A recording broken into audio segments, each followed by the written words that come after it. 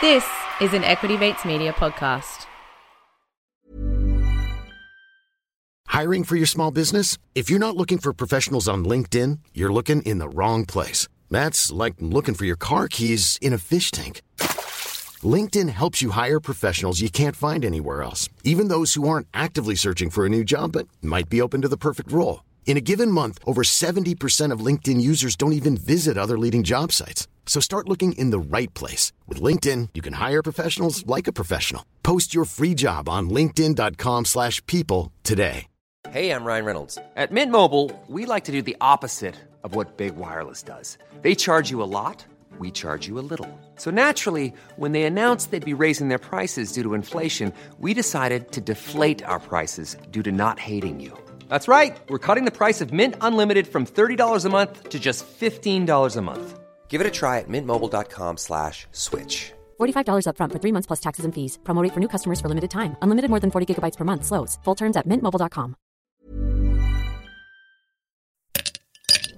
When I met you in the summer. It's summertime, summertime, summertime, summertime, summertime. Equity Mates. I will say this about investing. Everything you do learn is cumulative. What I learned at 20 is useful. Welcome to the Equity Mates Summer Series, proudly brought to you by Sharesies. Over 12 episodes, we're deep diving into some of the most exciting, interesting and well-known companies from Australia and the US. Each episode, we're joined by an expert to help us unpack the key metrics, the bull case and the bear case. My name is Bryce, and as always, I'm joined by my equity buddy, Ren. How are you going? I'm very good, Bryce. Great to be here. This is the only episode we've split into 2 parts, but it was worth it because this was a cracking interview. It was a cracking interview. We are joined by Harrison Moot from TDM Growth Partners, but a quick shout out to Sharesies, who are proudly supporting the Equity Mates Summer Series and who have also been awarded the 2022 CanStar Innovation Excellence Award, with the judges saying the platform is unique with a significant wow factor as it reduces barriers to entry for new investors. And the platform is easy and approachable with their auto invest feature, so you can truly execute dollar cost averaging across Australia, US and New Zealand markets. Use promo code GROW when you sign up to the Sharesies platform for $10 into your account, ready to invest. We do not get any commission for that. It's purely for new users. Promo T's and C's apply. Download the Sharesies app or visit sharesies.com.au to learn more. And a quick note, we are licensed, but any information is general advice only. Do your own research, and this is for entertainment and education purposes only. But yes, without further ado, we've had our conversation on Block, Ren, but let's get in our expert, Harrison Moot from TDM Growth Partners. Harrison, welcome. Thank you for having me. So we're here to talk about Block, and you cover Block at TDM, and so we're going to do the same 4 questions that we've been doing each episode, and it always starts with how to analyze the company. What are the key metrics that you're looking at? What are the key metrics for the company when you're starting to build an investment case for Block? Yeah, it's a good question. Actually, going through the process made me realize it's not an easy question. So Block, previously known as Square, it's definitely worth acknowledging up front. Like, this is a complex business. It's something I look at businesses day in, day out. We've been covering this for over 4 years now, and it took me a long period of time to get across and understand the business. So if you're looking at this afresh and you're thinking this is complex, this is hard, you're not alone. You know, it's a big business to tackle, but our view is that it's definitely worth the time. So Block has 3 core businesses. Square, which is the merchant payment and services business. You'd probably be familiar with that. That's like when you go to a cafe or a small business, you tap your credit card. So that's their first and primary business. Second is Cash App. Cash App's relatively new. It's about 3 years old in its current form. They've had a few iterations, but in its current form today. And that's primarily think of it as like a neo-banking app for mainly unbanked and underbanked consumers in the US. So a little different to Australia, where everyone can access a bank account. In the US, for about 40 to 50 million adults, it's actually hard, if not impossible, for them to get access to a bank account. 40 to 50 million. That's like a meaningful percentage of the adult population. It's a huge number. Yeah. So in the US, they have what they call the alternative financial services industry. So that's payday loans, check cashers, there's an entire industry which has grown up around that fact. Wow. And Cash App came along, they were no fees. They basically enabled these people to access the modern financial world through this app. So that's Cash App number 2. And then the third business, which you'd also be familiar with, which they acquired last year, was Afterpay. So the buy now, pay later business. There's probably a few listeners on the show that love and are familiar with that name. Yes. Yeah, there's one person in the room that is loved and is familiar with it. So they're the 3 core businesses, and they're the ones that you need to focus on when you're breaking down the business. Where I think the confusion comes in is you have 5 what the business calls initiatives. So this is Tidal, the music streaming business, and maybe it's for another time why we actually think that acquisition made a lot of sense, but we think it does. And then the other 4 related to Bitcoin. So they've got Bitcoin mining, Bitcoin wallets, TBD, which is a decentralized Bitcoin exchange. I'm going to be honest. Yeah. It's sort of beyond my technical skills to understand really what that business does. And then Spiral, which is a not-for-profit whose mission is really just to advance Bitcoin as a future digital currency. But I think for understanding the business as an investor, you can push those 5. There's one other, isn't there? Weebly or Weebly?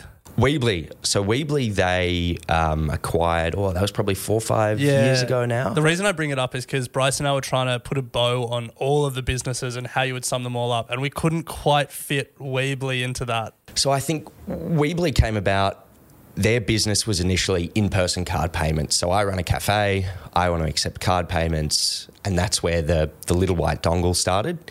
And then they realised they needed a solution as businesses moved online. Increasingly, and especially after COVID, business is omni-channel. I may sell things in store, but I also want to sell things online.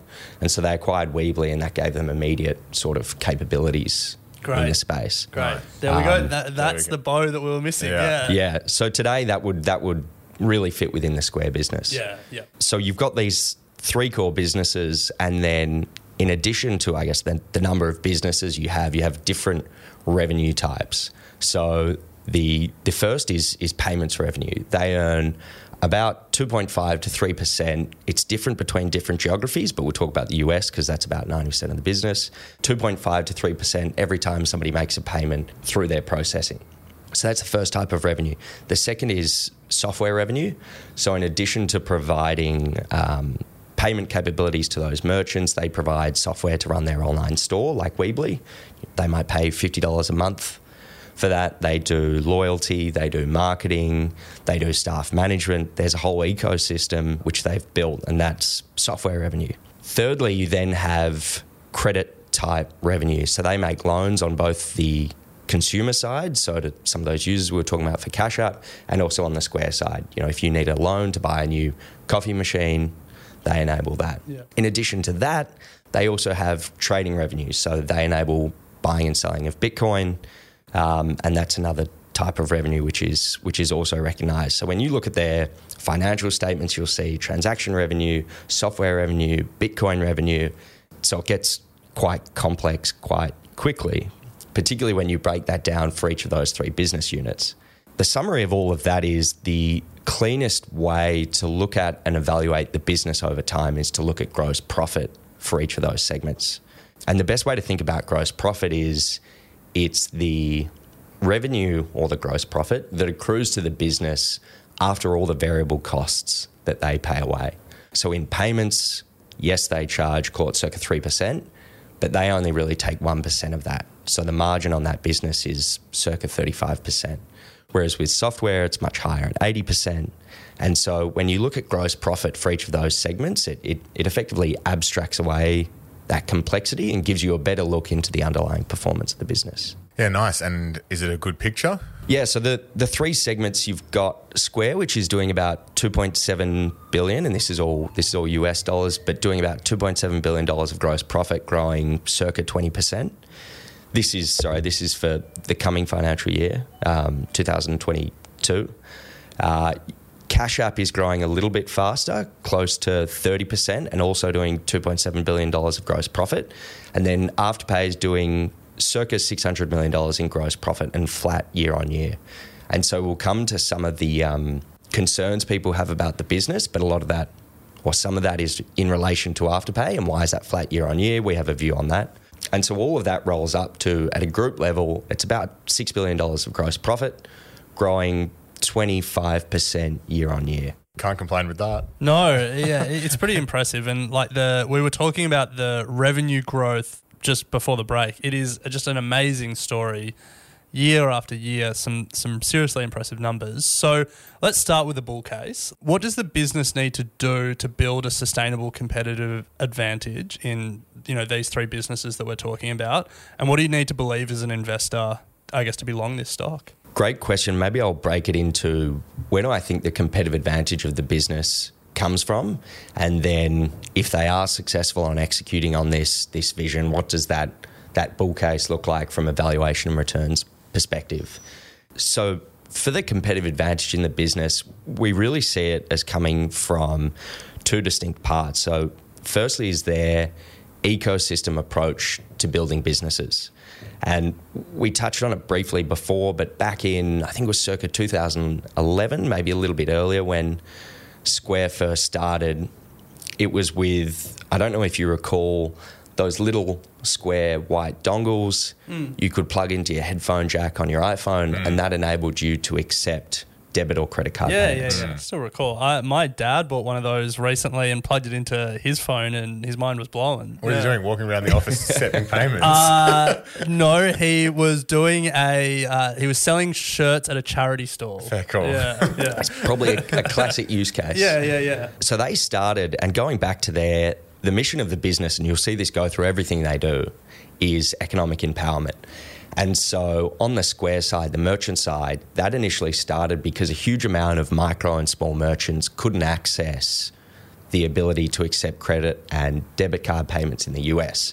A bank would say, you're too risky, or you're only going to process 50 grand of payment volume a year, so it's not worth their time and effort. And what Square figured out was that they could make a elegant solution, they could make it easy to adopt, and they could effectively bring this whole SMB merchant group into the modern economy and have the ability to accept payments. They started out with just this simple dongle.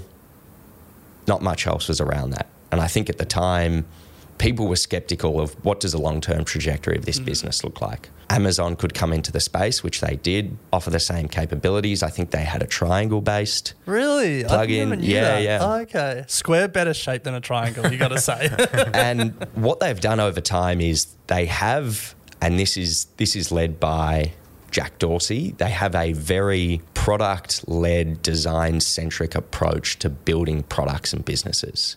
Something which we hear a lot when speaking to formers, speaking with people who've come from their product org, is there's a huge amount of empathy for solving their customers' pain problems.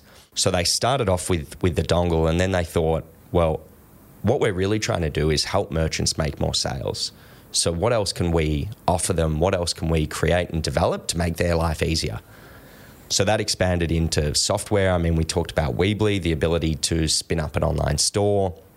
They expanded into marketing software. So how do you send emails or texts to remind people about promotions or what have you? And over time, if we fast forward almost 10 years later, they offer banking products, full suite team management, payroll. There's this incredible ecosystem that merchants now have access to run and grow their business. And what that means is they've been able to grow up with the company. So over time, the average merchant size has grown a lot. And as they grow, they adopt more products and services, which drives more revenue for the business. But it also weaves them into the fabric of that ecosystem. So they're much less likely to churn.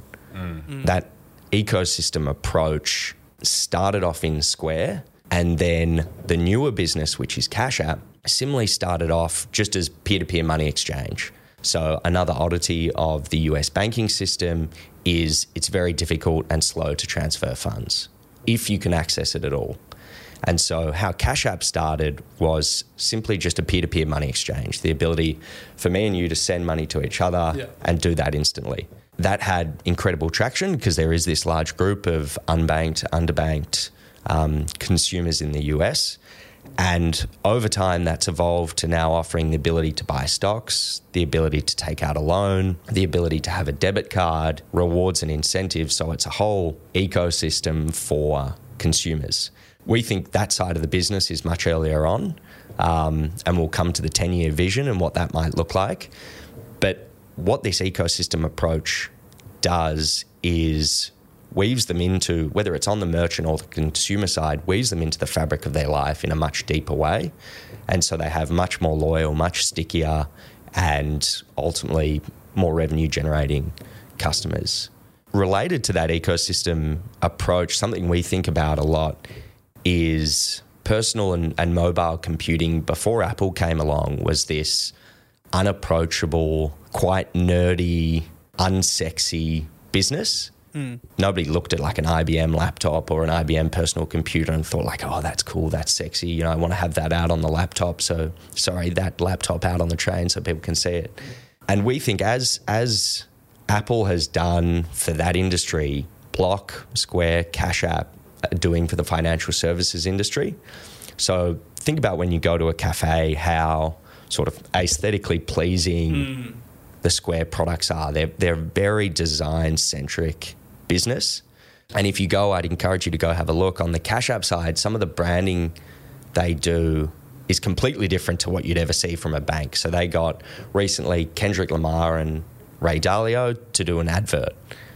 Together. which when we saw it pop up, I was like, wow, like I can nerd out on this. Two people that I really like. And not a combination that you'd ever expect. No, you'd never expect Bank of America to have Kendrick Lamar talking about, you know, running a business with Ray Dalio. What that's done is it has this incredible brand affinity for the merchants and the consumers who use it, particularly in the US. And you can see that on Twitter. They do this thing called Cash App Fridays where they basically do money giveaways through the app. There's a huge amount of love. You can custom design your own debit card. And so people share that online. I think I'd have to come back to you on the stat, but over 1,000 songs, predominantly rap songs, which talk about Cash App. Right, okay. I think there is a song called Cash App on Spotify. And so it's become as much a cultural movement as a financial services business. And that to us is pretty exciting. The other one that we were talking about before the break that we don't really know a lot about, but we've heard about is Venmo. Yep. Is that that's their big competitor? Yeah, so there's really two primary peer-to-peer players in the US. And this is actually a good segue to where we see the second main competitive advantage, which is in network effects. Yeah. Okay. And so you've got two primary peer-to-peer players, that's Venmo and Cash App. And you could do this really interesting exercise. I don't know if you use Google Trends at all. Yeah.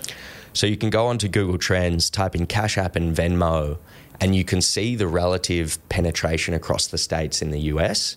And you can go back over time. I think it would have been in 2017. Cash App primarily started in, called the urban southeast US. And Venmo is much more coastal and wealthier on average. And you can sort of do an annual look of the relative strength in each state, and you can see those network effects expand over time. And so initially, you know, call it in 2018, Cash App's penetration in New York might have been 5%. I think in the last few weeks it just tipped over 50%. So now that's become a Cash App state as per the Google Trend data. So now it's bigger than Venmo. In Google Trends. It is. Yeah, on Google Trends. Yeah. They've got similar levels of consumers today, roughly 50, 55 million monthly active users. But the demographics are very different. So for Venmo, it's primarily coastal and wealthier. But for Cash App, it's typically lower socioeconomic. But because they have less alternatives, it means they're much more engaged. So the Cash App users are much more likely to have it as their primary or near primary checking account or sort of financial app. Whereas Venmo is much more casual, like we might use Beam It or something like that in Australia. Yeah, we were saying, because Cash App not in Australia, just in the Correct. US. Was Beamit, did the banks see Venmo and Cash App over in the US and decide that they're going to build their own before they could come? I'm not sure. It will be. I mean, something we think about is how will Cash App, we assume it will at some point, how will they play a role in Australia? Because the banks in Australia do a much better job of serving consumers than they do in the US. We don't have this large unbanked or underbanked population. So their strategy will have to be different to expand into Australia, and whether that's through more of products like buy now, pay later with Afterpay, we think that will probably be the wedge that they'll use to come to Australia. Yeah, that's interesting, yeah. Like, can they offer a different product or service which is unique or differentiated? Yeah. The network effects side, and this is probably when we think about, so our real focus at TDM is the 5 to 10 year view of how businesses will evolve, and network effects, when companies get them right, can be the most powerful of competitive advantages. Most of the, call it, top 10, top 20 businesses, listed businesses today all have some element of network effects. Yeah. As it stands today, Cash App, we talked about, has this peer-to-peer network effect, similar maybe to how we would think about, I don't know if you remember, Viber? WhatsApp, yeah. Yeah, so it was The an calling early service? it was an early competitor to WhatsApp. And over time, yeah, exactly. Yeah, no idea. So I was just thinking about this, actually going through the reflection is close to everybody today uses WhatsApp to some degree. You have some highly engaged users who might use it for business. They might use it because they have friends or family overseas. And then I might use it once a month. But almost everyone will have the app, and it shows the strength, and that's in peer-to-peer messaging, shows the strength that network effects can have both within countries and globally. And so Cash App has similar dynamics for money in the US, where it's effectively a similar dynamic of peer-to-peer money. Yeah. They've been able to acquire users for about $10 each, so a $10 CAC, and it can take banks on a similar basis $200 to $300. Whoa. So they've been able to grow the business to what's about 50 million monthly active users in the US really cheaply, just because of these network effects. And maybe we'll come into the detail just on what that 5 to 10 year looks like in that section. But the next stage for the business, we believe, is how do they bridge the ecosystems, the merchant ecosystem they have of 2 to 3 million merchants and call it 50 million monthly active users. How do they bring them together? And we believe Afterpay was a key reason for that. Well, I do feel like Afterpay is a glaring omission from your bull case at the moment. So No, it's saving the best for last. Maybe just on rounding off the bull case, it'd be remiss not to do what does the return profile look like? Because you can have a great business, but that doesn't necessarily make it a great investment. So the business today is doing, for this financial year, circa $6 billion of gross profit, growing about 25%. So, but let's just say for the next 5 years, that gross profit compounds at 25%. So that's roughly a 3x. So gross profit will go from $6 to $18 billion. If you look at peers today, and given the breadth that they cover across both merchants and consumers and buy now, pay later, it does require a bit of triangulation to think of what's the most comparable business. But two in the US, which we look at and which you'd probably be familiar with, is Shopify. And then there's also Toast, which does merchant payments and software, but specifically for restaurants. Those businesses are growing 20 to 30% and trade on 11 to 13 times gross profit. So we'll be a little bit conservative and we'll say 10 times gross profit for Block in 5 years. So 10 times the 18 billion is $180 billion of enterprise value. And that compares today to an EV of about 35 billion. So obviously very round numbers, but it would indicate over a 5 year period, there's the opportunity for a 5x return if it plays out like that. And so for a business of this scale with network effects, we think that's pretty exciting. So that's the bull case. There's always some concerns when you're building an investment case, and you definitely need to understand the risks and what could go wrong. So when you look at Block, what are you most concerned about? What would be the bear case for this company? There's three primary concerns that investors have, and I'll give you our perspectives on those and whether or not we disagree with them. But it's really exposure to Bitcoin, the risk around buy now, pay later, which is funny. They spent $30 billion on it less than 12 months ago, and now it's a primary risk that comes up. And thirdly is, I'll call it the recession risk. So firstly, with Bitcoin, Block's founder is Jack Dorsey. He is heavily associated and a big proponent of Bitcoin. Yes. The sort of the bearded wizard of the Bitcoin world. Given Jack's association with Bitcoin and the initiatives which Block itself has, what we were talking about at the start of the episode with Spiral and TBD and Bitcoin hardware, Block has become itself to be heavily associated with Bitcoin.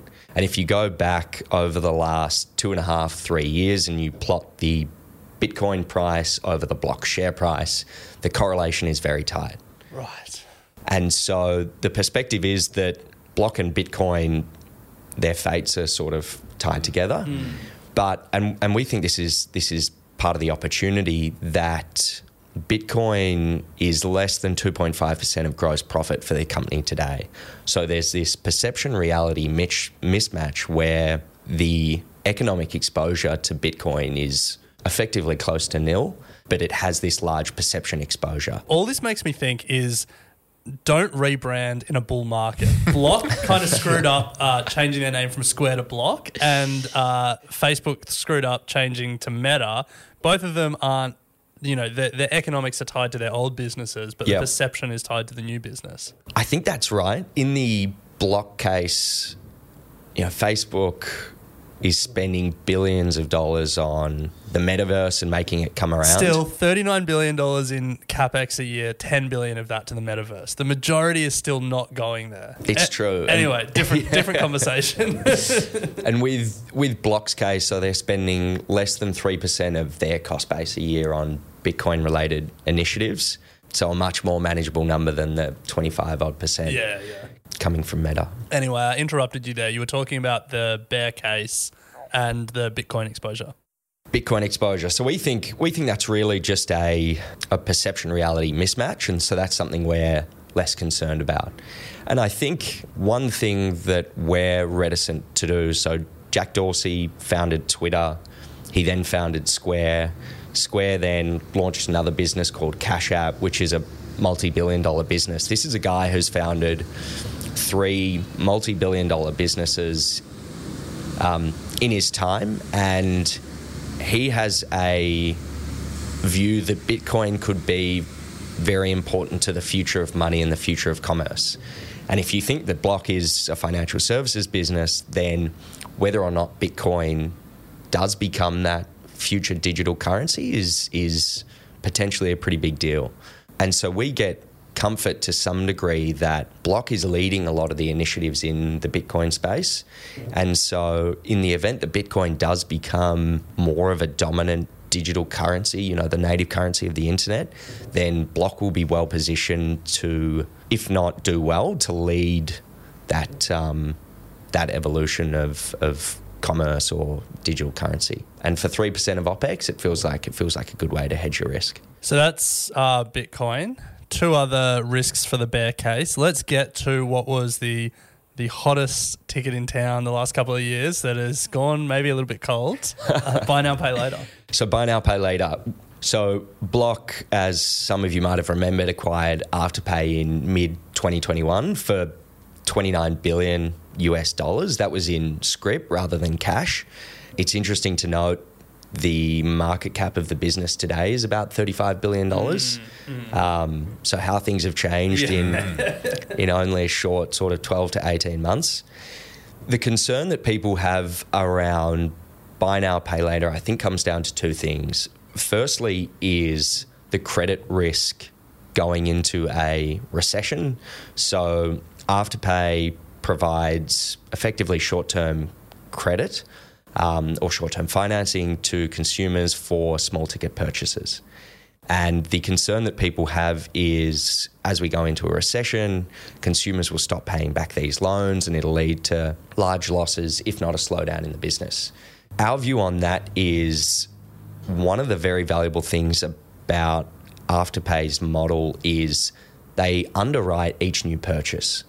And so they can respond very quickly to changing sort of macro environment, and they can pull back how much credit they're willing to provide on a very active basis.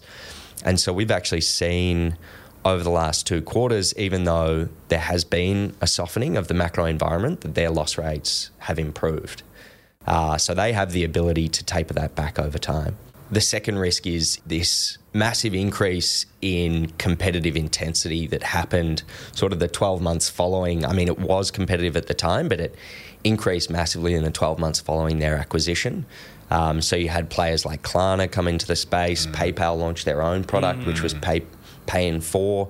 Zip was obviously already there, but Affirm. Yeah, they were there, but yeah. There was this increase in competitive intensity, and part of the reason why we hadn't invested in Afterpay previously is that it was unclear to us how the industry sort of rationalised when there was a pullback, when funding of the space became a little more what we thought was rational. Yeah. And now that Afterpay is a smaller segment of a much larger, profitable and well-capitalised business, and it is, at the end of the day, I think we come back, there is a lot of product love around Afterpay.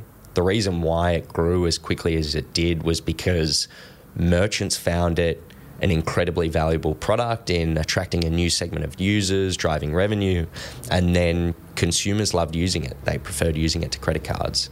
So that value prop still remains for both parties, and we think that as part of Block, it now gives it an added degree of resilience. If there is a pullback, if there is a macro recession, they'll have the capital and the scale to work through that period. Those were the first 2 risks: Bitcoin, buy now, pay later, and then the third risk. The third risk was macro and recessionary environment. The perception is, and the perception is correct, that on the merchant side, Square services primarily SMB merchants, so these might be farmers markets, these might be smaller cafes. They are increasing over time, the average size, but on average, smaller merchants. And then on the consumer side, these are lower socioeconomic, typically unbanked or underbanked consumers in the US. And again, they are expanding out of that demographic, but as of today, that's the vast majority. And the concern that people have is, well, as we go into a recession, how are those businesses and individuals going to be impacted? On the consumer side, you're more likely to lose your job if unemployment increases or have your hours reduced. So there's the concern that both of those businesses will be disproportionately impacted if there is a weaker macro environment. There is a lot of truth in that concern. And the way that we think about the risk is it's always relative to the return profile you're taking and also the time profile or the time that you have to make that investment. The time frame that we care about is the 5-year period. And our view is, okay, there may be a difficult 12, 18, 24 months ahead if there is a significant recession that plays out through the real economy. And that will affect those merchants and consumer groups. But Block, given its scale, given the role that it plays within those merchants and consumers' lives, will probably be able to increase its share or increase its engagement. And then as the macro normalizes, then it'll be in a stronger, if not the same position out the other side. Yeah, nice. And so we think those fears are probably overplayed at the moment, which isn't to say that it could be a difficult 12 to 18 months. But if you're patient, you have the ability and the emotional fortitude to look through that, then we think it could be interesting. Well, let's close out by having a look at the long-term plans. TDM love thinking 5, 10 plus years. So if everything goes according to plan, if Bitcoin's not an issue, if they can merge their apps, if Afterpay, where does Block sit in 10 years' time? So we think, and this is the really exciting thing for Block, we have this concept that we talk about internally called vitality. And vitality is really a business's ability to push into new areas, new products, new geographies, new verticals, and expand the business horizons over time. The best example of that today is probably Amazon. You know, they started off selling books and now they basically do everything. Another good example is Apple. They started off in personal computing and now they've pushed into mobile and have a huge amount of businesses in there. We think Block is one of those businesses with a very high degree of vitality. We think that's largely a result of the culture which Jack Dorsey promotes within the business. He gives the leaders of those businesses a lot of autonomy to take them in the direction which they want. And they also have a culture of innovation, allowing new products to be spun up, seeing if they work. If not, that's not a bad thing. The more important thing is that they're trying new initiatives.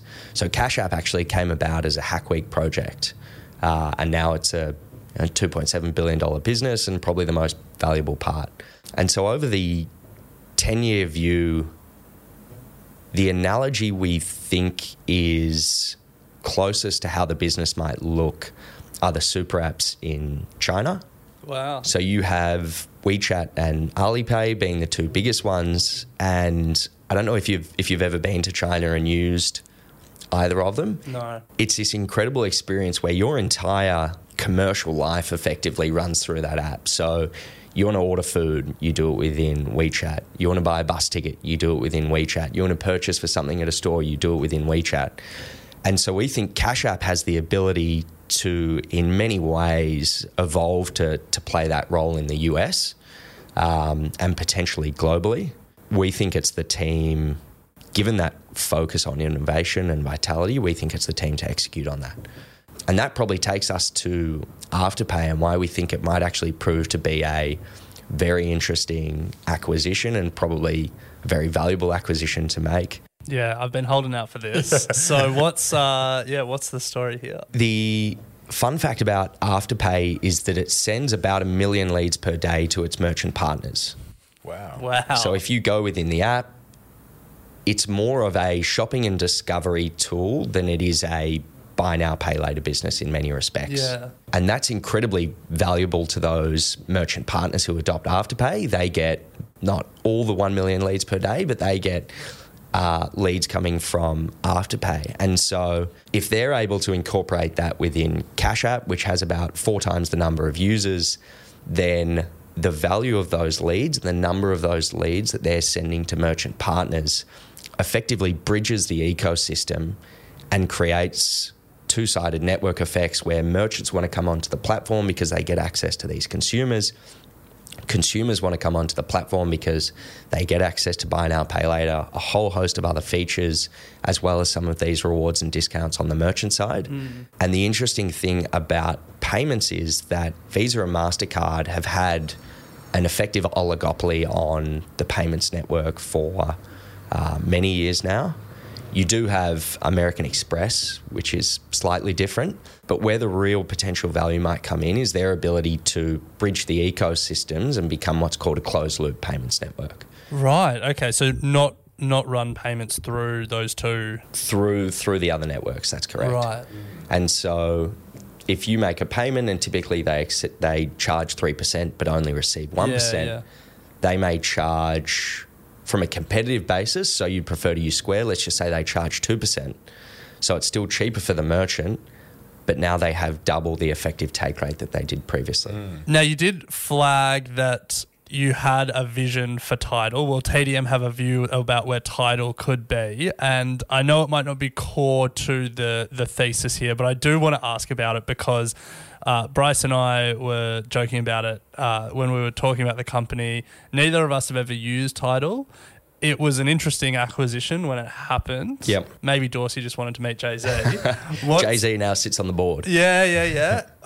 What's the view? Where does Tidal fit into this world? So I wrote a blog post on this. I can't remember the name, but if you go to the TDM website, it'll be on there somewhere. We'll include the link to that in the show notes to this episode. Great. If you think back to Block's primary mission of economic empowerment.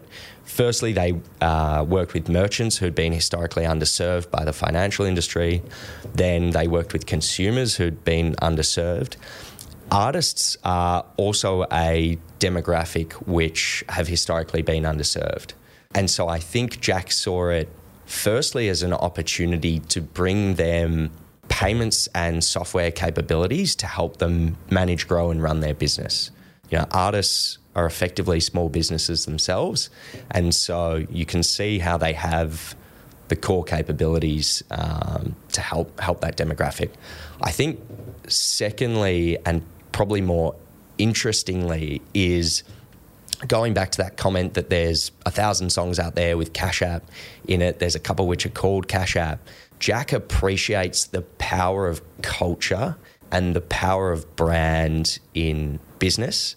And by buying Tidal, it gave the business a relationship with these artists. And so if you think about driving adoption of Cash App has these cash tags. And so similar to an email address for sending emails, you can have your cash tag. So mine might be, Harrison 100. And so you can type in Harrison 100 and send me $50. But they provided the ability for these artists to leverage that as their first port of call. So if you have people like Jay-Z who say, I use Cash App, that's my preferred payment provider, the brand pool that has, the cultural significance that has is massive. And so they've partnered with Serena Williams, a few other sports people and artists. Kendrick, thank you, to drive that brand and that association. And so I think that's why the acquisition was made. And if Jack, you're listening to this, I'd love you to read the article. And come on. Here's the question though, Harrison. Have you ever listened to a song on Tidal? I actually have not. Oh.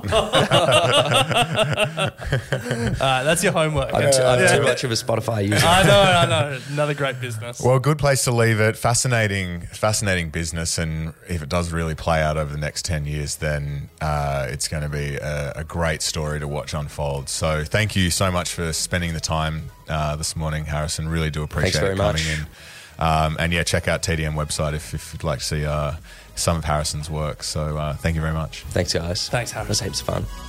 You have been listening to an Equity Mates Media production. In the spirit of reconciliation, Equity Mates Media acknowledges the traditional custodians of country throughout Australia and their connections to land, sea and community. We pay our respects to their elders past and present and extend that respect to all Aboriginal and Torres Strait Islander peoples today.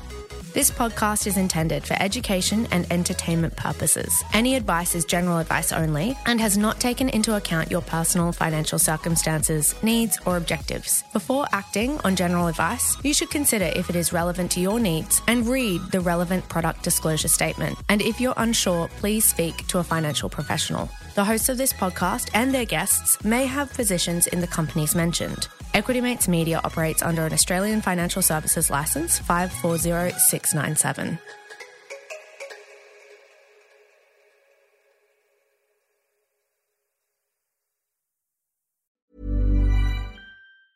Small details are big surfaces. Tight corners are odd shapes.